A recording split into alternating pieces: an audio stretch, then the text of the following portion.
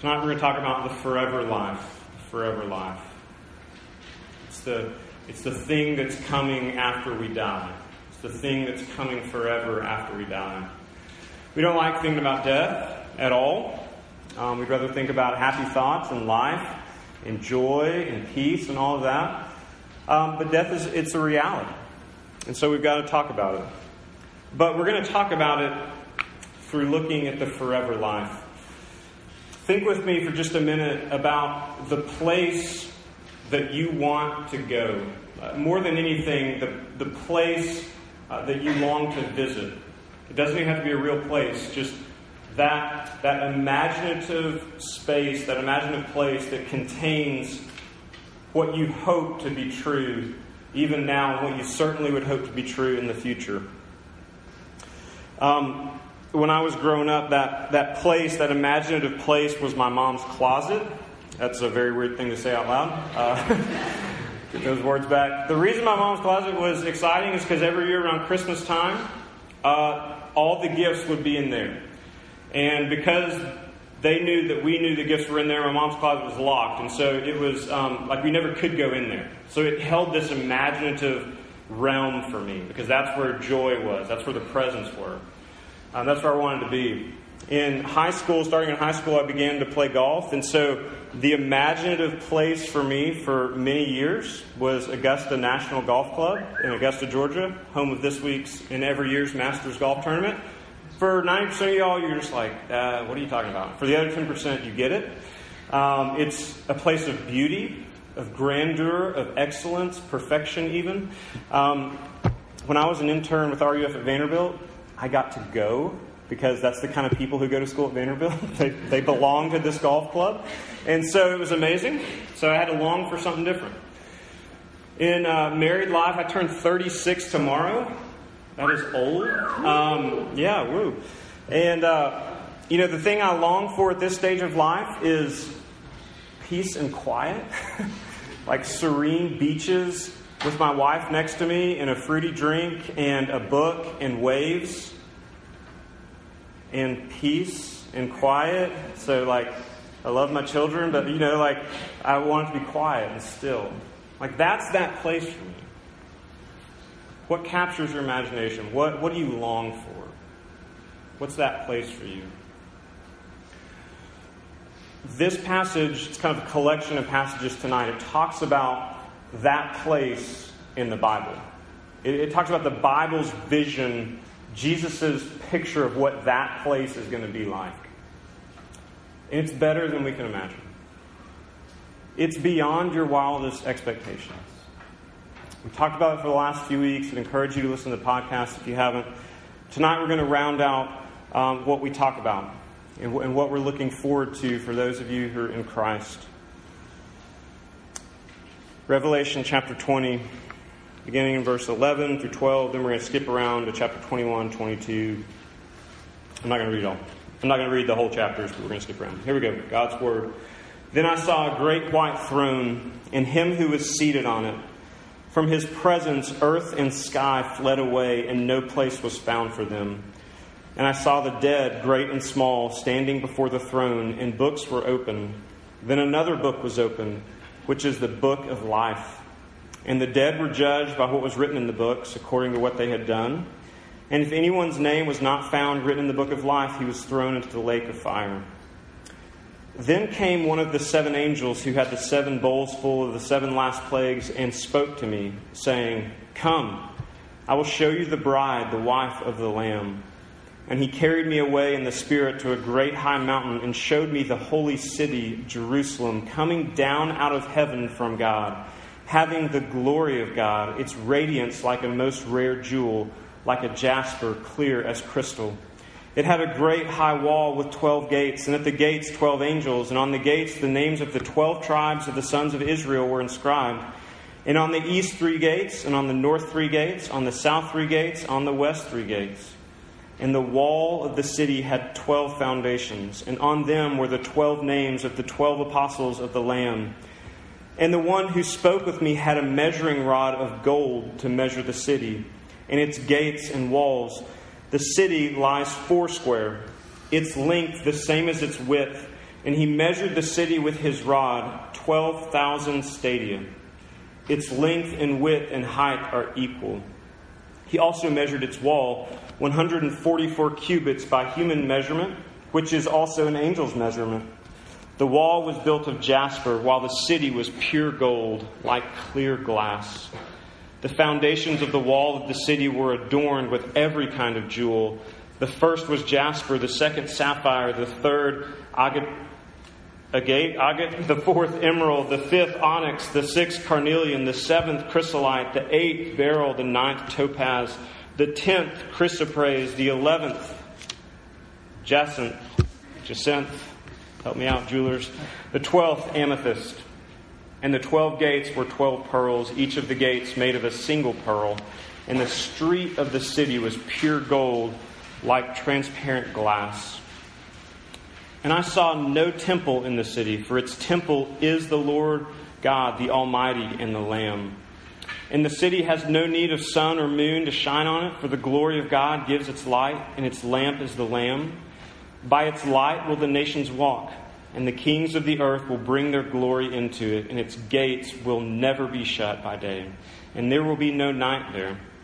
They will bring into it the glory and honor of the nations, but nothing unclean will ever enter it, nor anyone who does what is detestable or false, but only those who are written in the Lamb's book of life. Then the angel showed me the river of the water of life, bright as crystal, flowing from the throne of God and of the Lamb, through the midst of the street of the city. Also on either side of the river, the tree of life, with its 12 kinds of fruit, yielding its fruit in each month. The leaves of the trees were for the healing of the nations. No longer will there be anything accursed, but the throne of God and of the Lamb will be in it, and his servants will worship him. Then they will see his face, and his name will be on their foreheads, and night will be no more. They will need no light of lamp or sun, for the Lord God will be their light, and they will reign forever and ever. And he said to me, these words are trustworthy and true.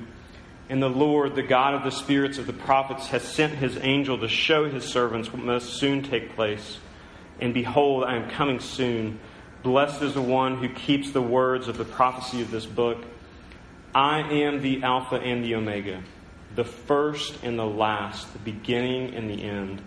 Blessed are those who wash their robes, so that they may have the right to the tree of life, and that they may enter the city by the gates. Outside are the dogs and the sorcerers and the sexually immoral and murderers and idolaters and everyone who loves and practices falsehood. I, Jesus, have sent my angel to testify to you about these things for the churches. I am the root and the descendant of David, the bright morning star. The Spirit and the bride say, come. And let those who hear say, come. And let the one who is thirsty come. Let the one who desires take the water of life without price. He who testifies to these things says, surely I am coming soon. Amen. Come, Lord Jesus. The grace of the Lord Jesus be with all. Amen. This is God's word for us. This is how it ends. This is how it ends. This is the forever life. What is in that forever life? Three things we're going to see tonight. First, we're going to see the city of life. Second, the tree of life. And lastly, we're going to see the book of life. The city of life. When Jesus gives the Apostle John this vision, remember, John is writing this letter. He's directed to write this letter to the 7 churches, of Asia Minor. And he's writing this letter to them to encourage them to hold the faith, to keep the faith that Jesus is worth it in the midst of tremendous persecution. They were being killed for trusting in Jesus and calling Jesus Lord instead of Caesar Lord. So he's writing this to encourage them. And as he gives them this last vision, this final vision of what glory, of what heaven, what a new heaven and new earth will be like, he says it's like a city. It's a city coming down out of heaven, the new Jerusalem, he says. What about this new city, the city of life? First thing we see about it is that it is a fulfillment. It is a fulfillment of creation's intention. What do I mean by that? We're not going to go back to Genesis and reread it all. I talk about Genesis a lot because in order to understand Revelation and where it's going, it's helpful to understand Genesis and where it began. So in Genesis, we get this picture of God's creation of the world. The Bible is unapologetic about that. It says that God created in the world. In the beginning was God, and He did it. He made the world. And then He put humanity, He put humankind into that world. And He didn't just go say, have fun, though that was certainly an aspect of it. He gave them a mission. He gave them purpose in that world. And His purpose, as He placed them in the garden, was to cultivate it. Now, what that word means is take dominion over it, rule over it. All the raw materials are here. There's food, there's natural resources, there's flowers, there's plants, there's everything that you need. Go make it into something beautiful and populate it.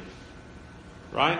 Have lots of sex, make lots of babies, let your babies have babies. Just that's what it is. God was saying, make this garden into a city.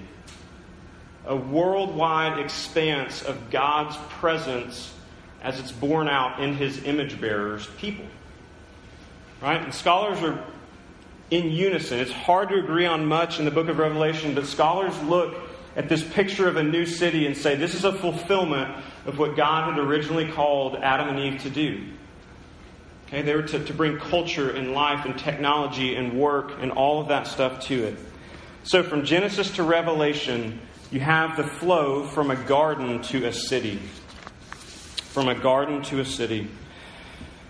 But what is interesting and sad and awful is that after Genesis chapter 2, after they get this command from God to go make the world into a city, as we might call it, Adam and Eve, as we know, rebelled against God, and they said, we don't want to do what you've called us to do. We want to do what we want to do.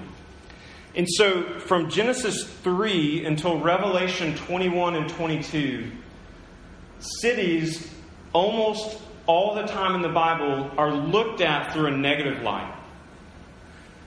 Looked at negatively. They're a place of violence, of wickedness. Just a few examples. Cain, in Genesis 4, right after Genesis 3 and the fall, in Genesis 4, Cain kills Abel and runs off to hide from God in a city. Humanity, just a few chapters later in Genesis 11, humanity sought to rebel against God's desire for them to spread out. And at the Tower of Babel, humanity comes together and tries to build a tower to God. They're trying to make their way to God on their own. It was a city. It was Babel. It was a city. And then in Revelation, as we've already seen, the great rebellion against God is portrayed as a city. The city of Babylon, called the harlot.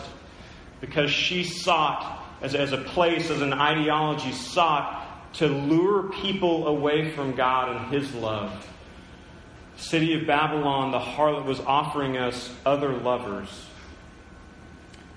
So this image of a city has been negative, but here at the end, it's redeemed. That the new heaven and the new earth is pictured as a city. But notice there's something so amazing about this. Look back in verse 10. What does it tell us about this city? Where is it coming from? Down out of heaven from God. Look, y'all. We don't make this city. We messed up the chance to make the world beautiful on our own. God doesn't. He is the Redeemer of this world. He created it in the beginning, and He's the one who has to recreate it in the end. We can't do it. It is now His gift to us. It's coming down out of heaven from God. One scholar, a guy named Darrell Johnson, says it this way. We humans did not form the first creation, and we do not form the new creation. The new city is God's doing, His work, His gift. Something we could never conceive or build ourselves. And that's accurate, because as we just read the description of it, it's mind-blowing in its capacity, in its beauty, in its dimension. It's otherworldly, and it truly is. It comes out of heaven from God.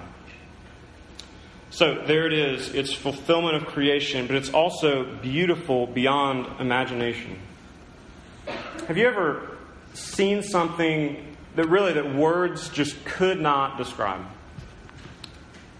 I've heard that the Grand Canyon is that way, just in its immensity, its vastness, its colors, its beauty. My wife is that way. Good grief. I mean, just beautiful beyond description. What defies your words for you? Niagara Falls, maybe it's somewhere abroad that you visited with family. John is essentially, he's almost speechless at this. I mean, he's reaching for words to describe how beautiful it is. It's radiant and bright. God is there, and it's laden with these precious jewels and metals. The streets are of gold. That's amazing, y'all. The streets are of gold. What about the homes? What about the art? What about the inside of the houses? What about the bathrooms? What about the kitchens? It's going to be immensely beautiful.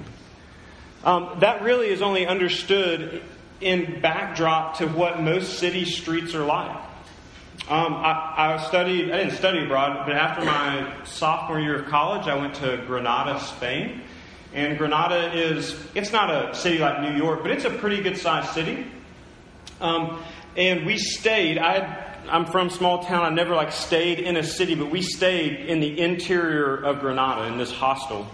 And man, it was cool because you were close to everything, and there was universities and fountains and little cafes. I mean, it was really neat. But the smells were unbelievably bad. Nasty. Cobblestone streets, so this stuff would just get in the crevices and I guess would be there for thousands of years. That's how bad it smelled. The sewers were just right there, under your window. And so if you've never smelled city smell, it won't make sense. But the moment you smell it, you know, I'll never forget that. And from time to time, I'll actually catch a whiff of something and I'm transported back to Granada, Spain. It's crazy. Streets of gold. No pollution. He says it's like glass. It's so clean. It's so perfect. It's so unimaginable. The beauty is overwhelming. But did you see the dimension to this place? The dimension and the intentionality with which John talks about it. Look at it right there. I hope that by now, in the book of Revelation, if you've been coming or paying attention or coming off and on, you've heard me say 1,000 times, not only is there lots of imagery in here, but also numbers matter. Numbers matter. Now, numbers aren't always to be taken literalistically. And so sometimes we see the number 7. And in the Bible, 7 is a number of completion. Sometimes we see the number 3, and that's kind of another mark of completion because of the Trinity. Sometimes we see the numbers 100 and 1,000, which were kind of a multiplier in the Bible, just to say it's bigger than you can imagine. It's 1,000 times bigger. Here, we see the number 12 a lot. What is 12? In the Bible, 12 is also a number of completion. In the Old Testament, Jacob had 12 sons. Jacob's name was also Israel. These sons became the 12 nations of Israel, and that was symbolic of the whole Old Testament people of God. And then you get to the New Testament, Jesus has 12 apostles, 12 main people. That is symbolic of the New Testament people of God. And so as you look down through here, there's 12 gates and 12 angels at those gates and 12 foundations to the walls. And on those foundations, there were 12 names of the 12 apostles. The city is cubed, 12,000 stadia by 12,000 stadia by 12,000 stadia. There are 12s everywhere. Now, some translations of the Bible kind of take this, especially the stadia and the cubits and all this stuff, they take it or cubits, not stadia, they take it and put it in English terms, but it misses the force of it.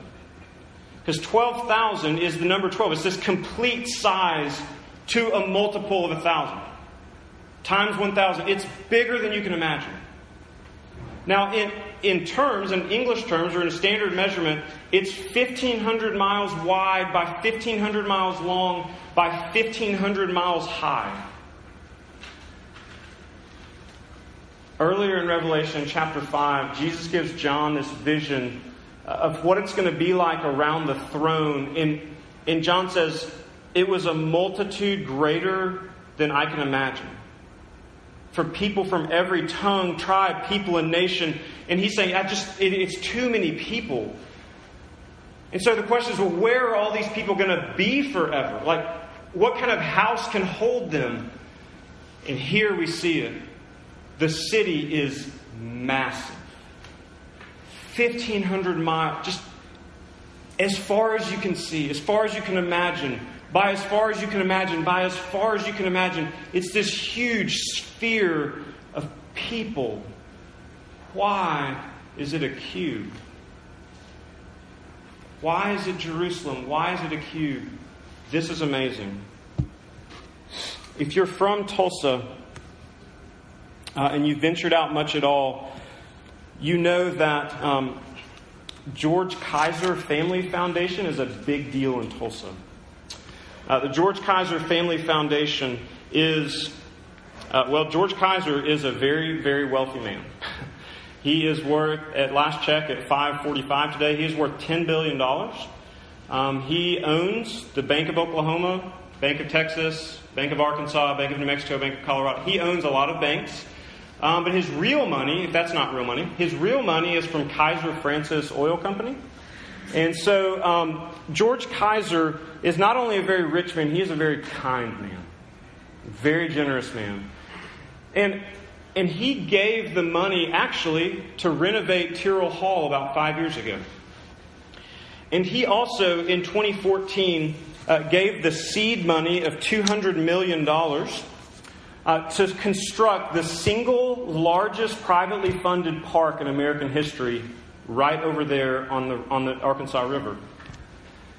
It's going to be called the Gathering Place of Tulsa, or the Gathering Place for Tulsa. It's a clunky name, but it's really interesting. The Tulsa World, which is the Tulsa newspaper, was interviewing him. He is not a spotlight kind of guy. I worked at Bank of Oklahoma for 3 years. I saw him once. He just stays out of the spotlight. But they got an interview with him after the announcement came out about him donating all this money for that park. And they were just kind of, saying, why this and why the name? Why the name Gathering Place for Tulsa? And he said this: I give money to places where people gather. Pretty descriptive name then. The Gathering Place for Tulsa. He gives money to places where people congregate. Like this room. Like Guthrie Green, which he also paid for. Like all of the art development downtown, the new art buildings and museums, those are largely because of him and his foundation. Like the Gathering Place for Tulsa. Because a place where people can gather and live and smile and run and enjoy each other and enjoy the creation, that stuff matters. And the vision here of this city is that it is that as far as your mind can go. 12,000 by 12,000 by 12,000. Why the cube, though? Why this spherical picture? Well, in the Bible, after Genesis 3, after Adam and Eve rebelled against God, God sends them out of the garden. He literally sends them out from His presence. And we're going to read more about this in a second. And so the question of the Bible after Genesis 3 is, how can man be back in God's presence? We talked about last week, how can we get the face of God again? Because we lose His face after the garden. How do we get His face? How can we be with Him? In the Old Testament, we start getting these little pictures of how that's going to be. And one of the biggest pictures we get is through the tabernacle. And in the tabernacle, God comes and meets with His people in this certain part of the tabernacle called the Holy of Holies. And then the tabernacle was Israel's place where God met with them when they were traveling and nomads. But when they became a place, when they became a nation, that tabernacle thing became the temple in Jerusalem. And in the temple, the middle of the temple was this place called the Holy of Holies. It shows up again. And if you would read the Old Testament and the description and the measurements of the Holy of Holies, When it was in the tabernacle and traveling, it was 10 cubits by 10 cubits by 10 cubits. And then when it gets to the temple, and it becomes a more permanent place in Solomon's temple, it becomes 15 cubits by 15 cubits by 15 cubits. It's a cube. It's a room that inhabits God. God inhabits it. And in the New Jerusalem, the new city, God's habitation is not 10 or 15 cubits. It's 12,000 by 12,000 by 12,000. What's the picture? God is there. He is there in His fullness. And He's there forever. He's never going anywhere else. This new heaven and this new earth, Jerusalem, is the fulfillment of what God intended in the garden. He longed to be with His people. And He's going to be with His people forever one day in the new temple, the new Jerusalem, the new city. So what? What does that mean for us? What in the world does that mean for you as a college student in Tulsa? It means that you were created by God for God. You were created by Him to be with Him. You were created to have His face. You were created to be with Him intimately, for Him to know you, and for you to know His love, and for you not to be scared of that. You were created for enjoyment that no drug can touch, that no orgasm can get to, that no relationship will ever satisfy. Friends, you were created for the best and deepest experience that you can imagine. You were created for God. And look, unless you realize that that place is a coming reality one day, someday, that city is coming, then you will be looking for some city in this world, for some place to satisfy that longing. You will look for some place to be your everything. That place may be a home with some idyllic spouse and 2.5 children with a white picket fence and green grass. It may be a city where you live that has the job that you want, that pays the salary that you think you need. It may be a 5-car garage with all of the dream cars. It may be a closet that is as far as you can imagine.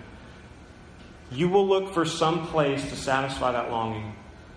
And unless you realize that it is the new heaven and the new earth, the new city coming down, you will be looking forever. And your search will end sadly.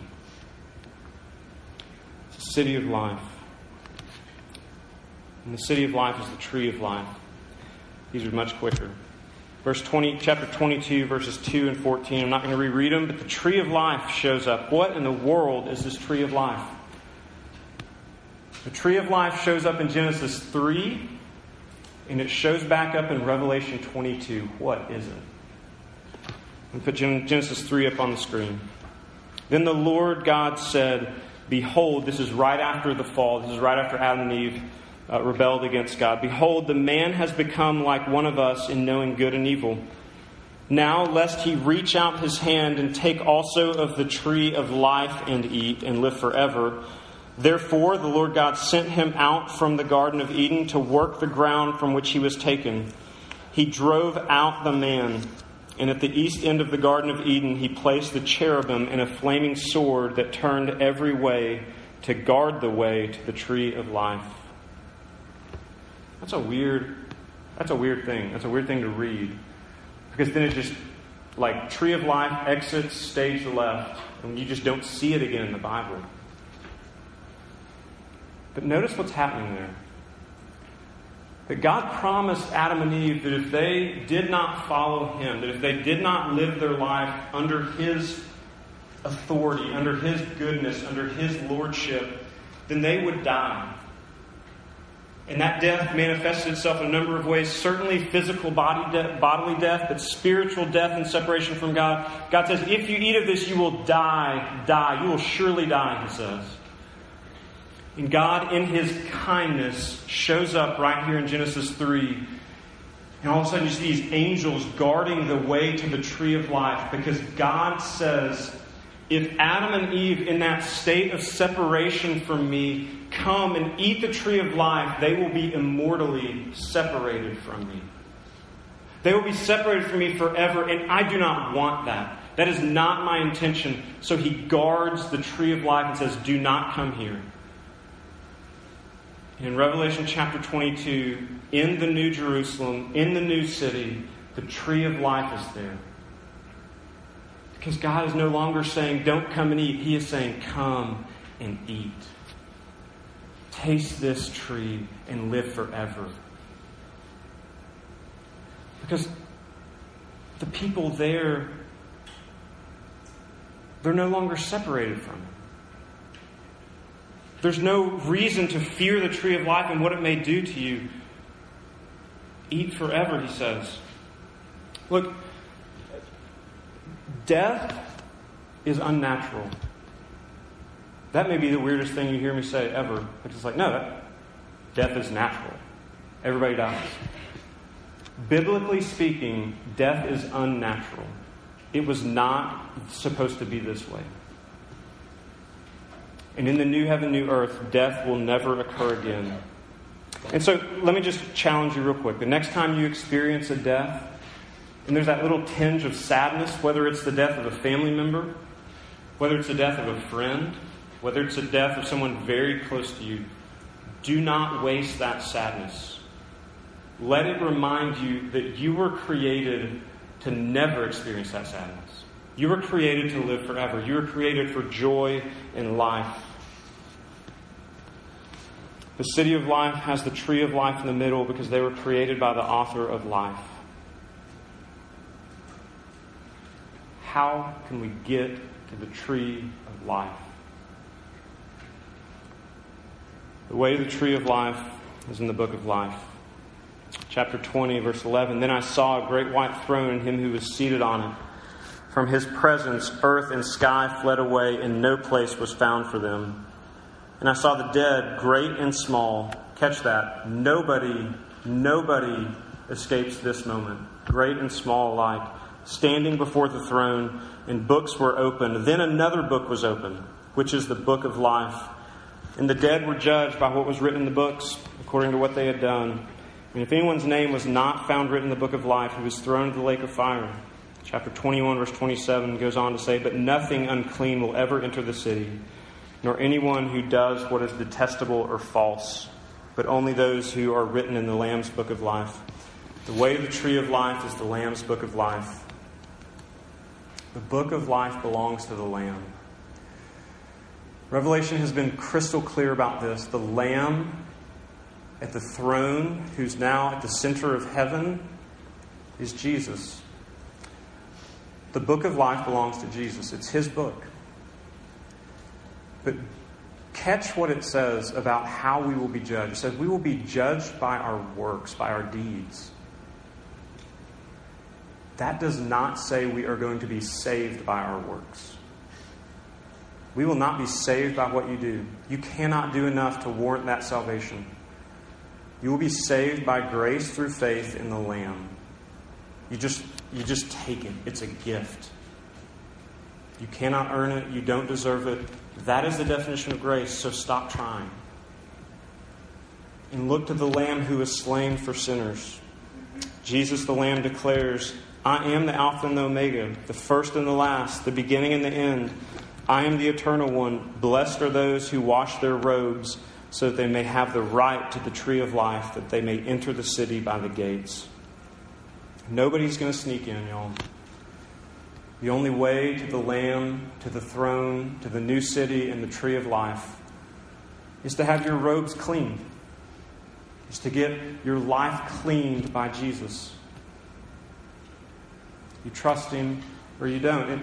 I try at RUF all the time to nuance this out and to give you lots of different ways that you can apply this depending on where you are. This passage makes it so black or white that I don't want to muddy it. It just says, you've either had your robes cleaned by Jesus or you haven't. And there's no good people in heaven. There's only forgiven people. So the question that the whole book of Revelation, that the whole Bible points us toward is, do I know Jesus? Am I in Christ? Have I been washed? Was Jesus slain for my sin? Revelation is saying, come to Him. Come to the tree of life. Enter the city of life forever. It's what you were made for. And this is the last thing I'm going to say, and then we're going to pray. You have not found a reason to live your life until you have found something worth dying for. And Jesus offers you something worth dying for. He offers you a future that you can't imagine. He says, right now, come and follow me, and I will take your life and I will do with it what you can't even imagine. It will be hard, but it will be worth it. We're all going to live for something, Bob Dylan says. Got to serve somebody. Jesus beckons you to come to Him. He's a good Lord. Let's pray. Father, we do ask that you would come and seal the truth of this in our hearts. I pray for anyone who doesn't know you and who has not turned from living for self to living for you. I pray that they would do that right now. And for those who have done that before, I pray that they would resolve again to follow you. And that there would be nothing in this world that detracts them from your beauty and your goodness and your city and your tree of life. Give us strength for the battle. Let us not turn away. We love you. In Jesus' name we pray. Amen.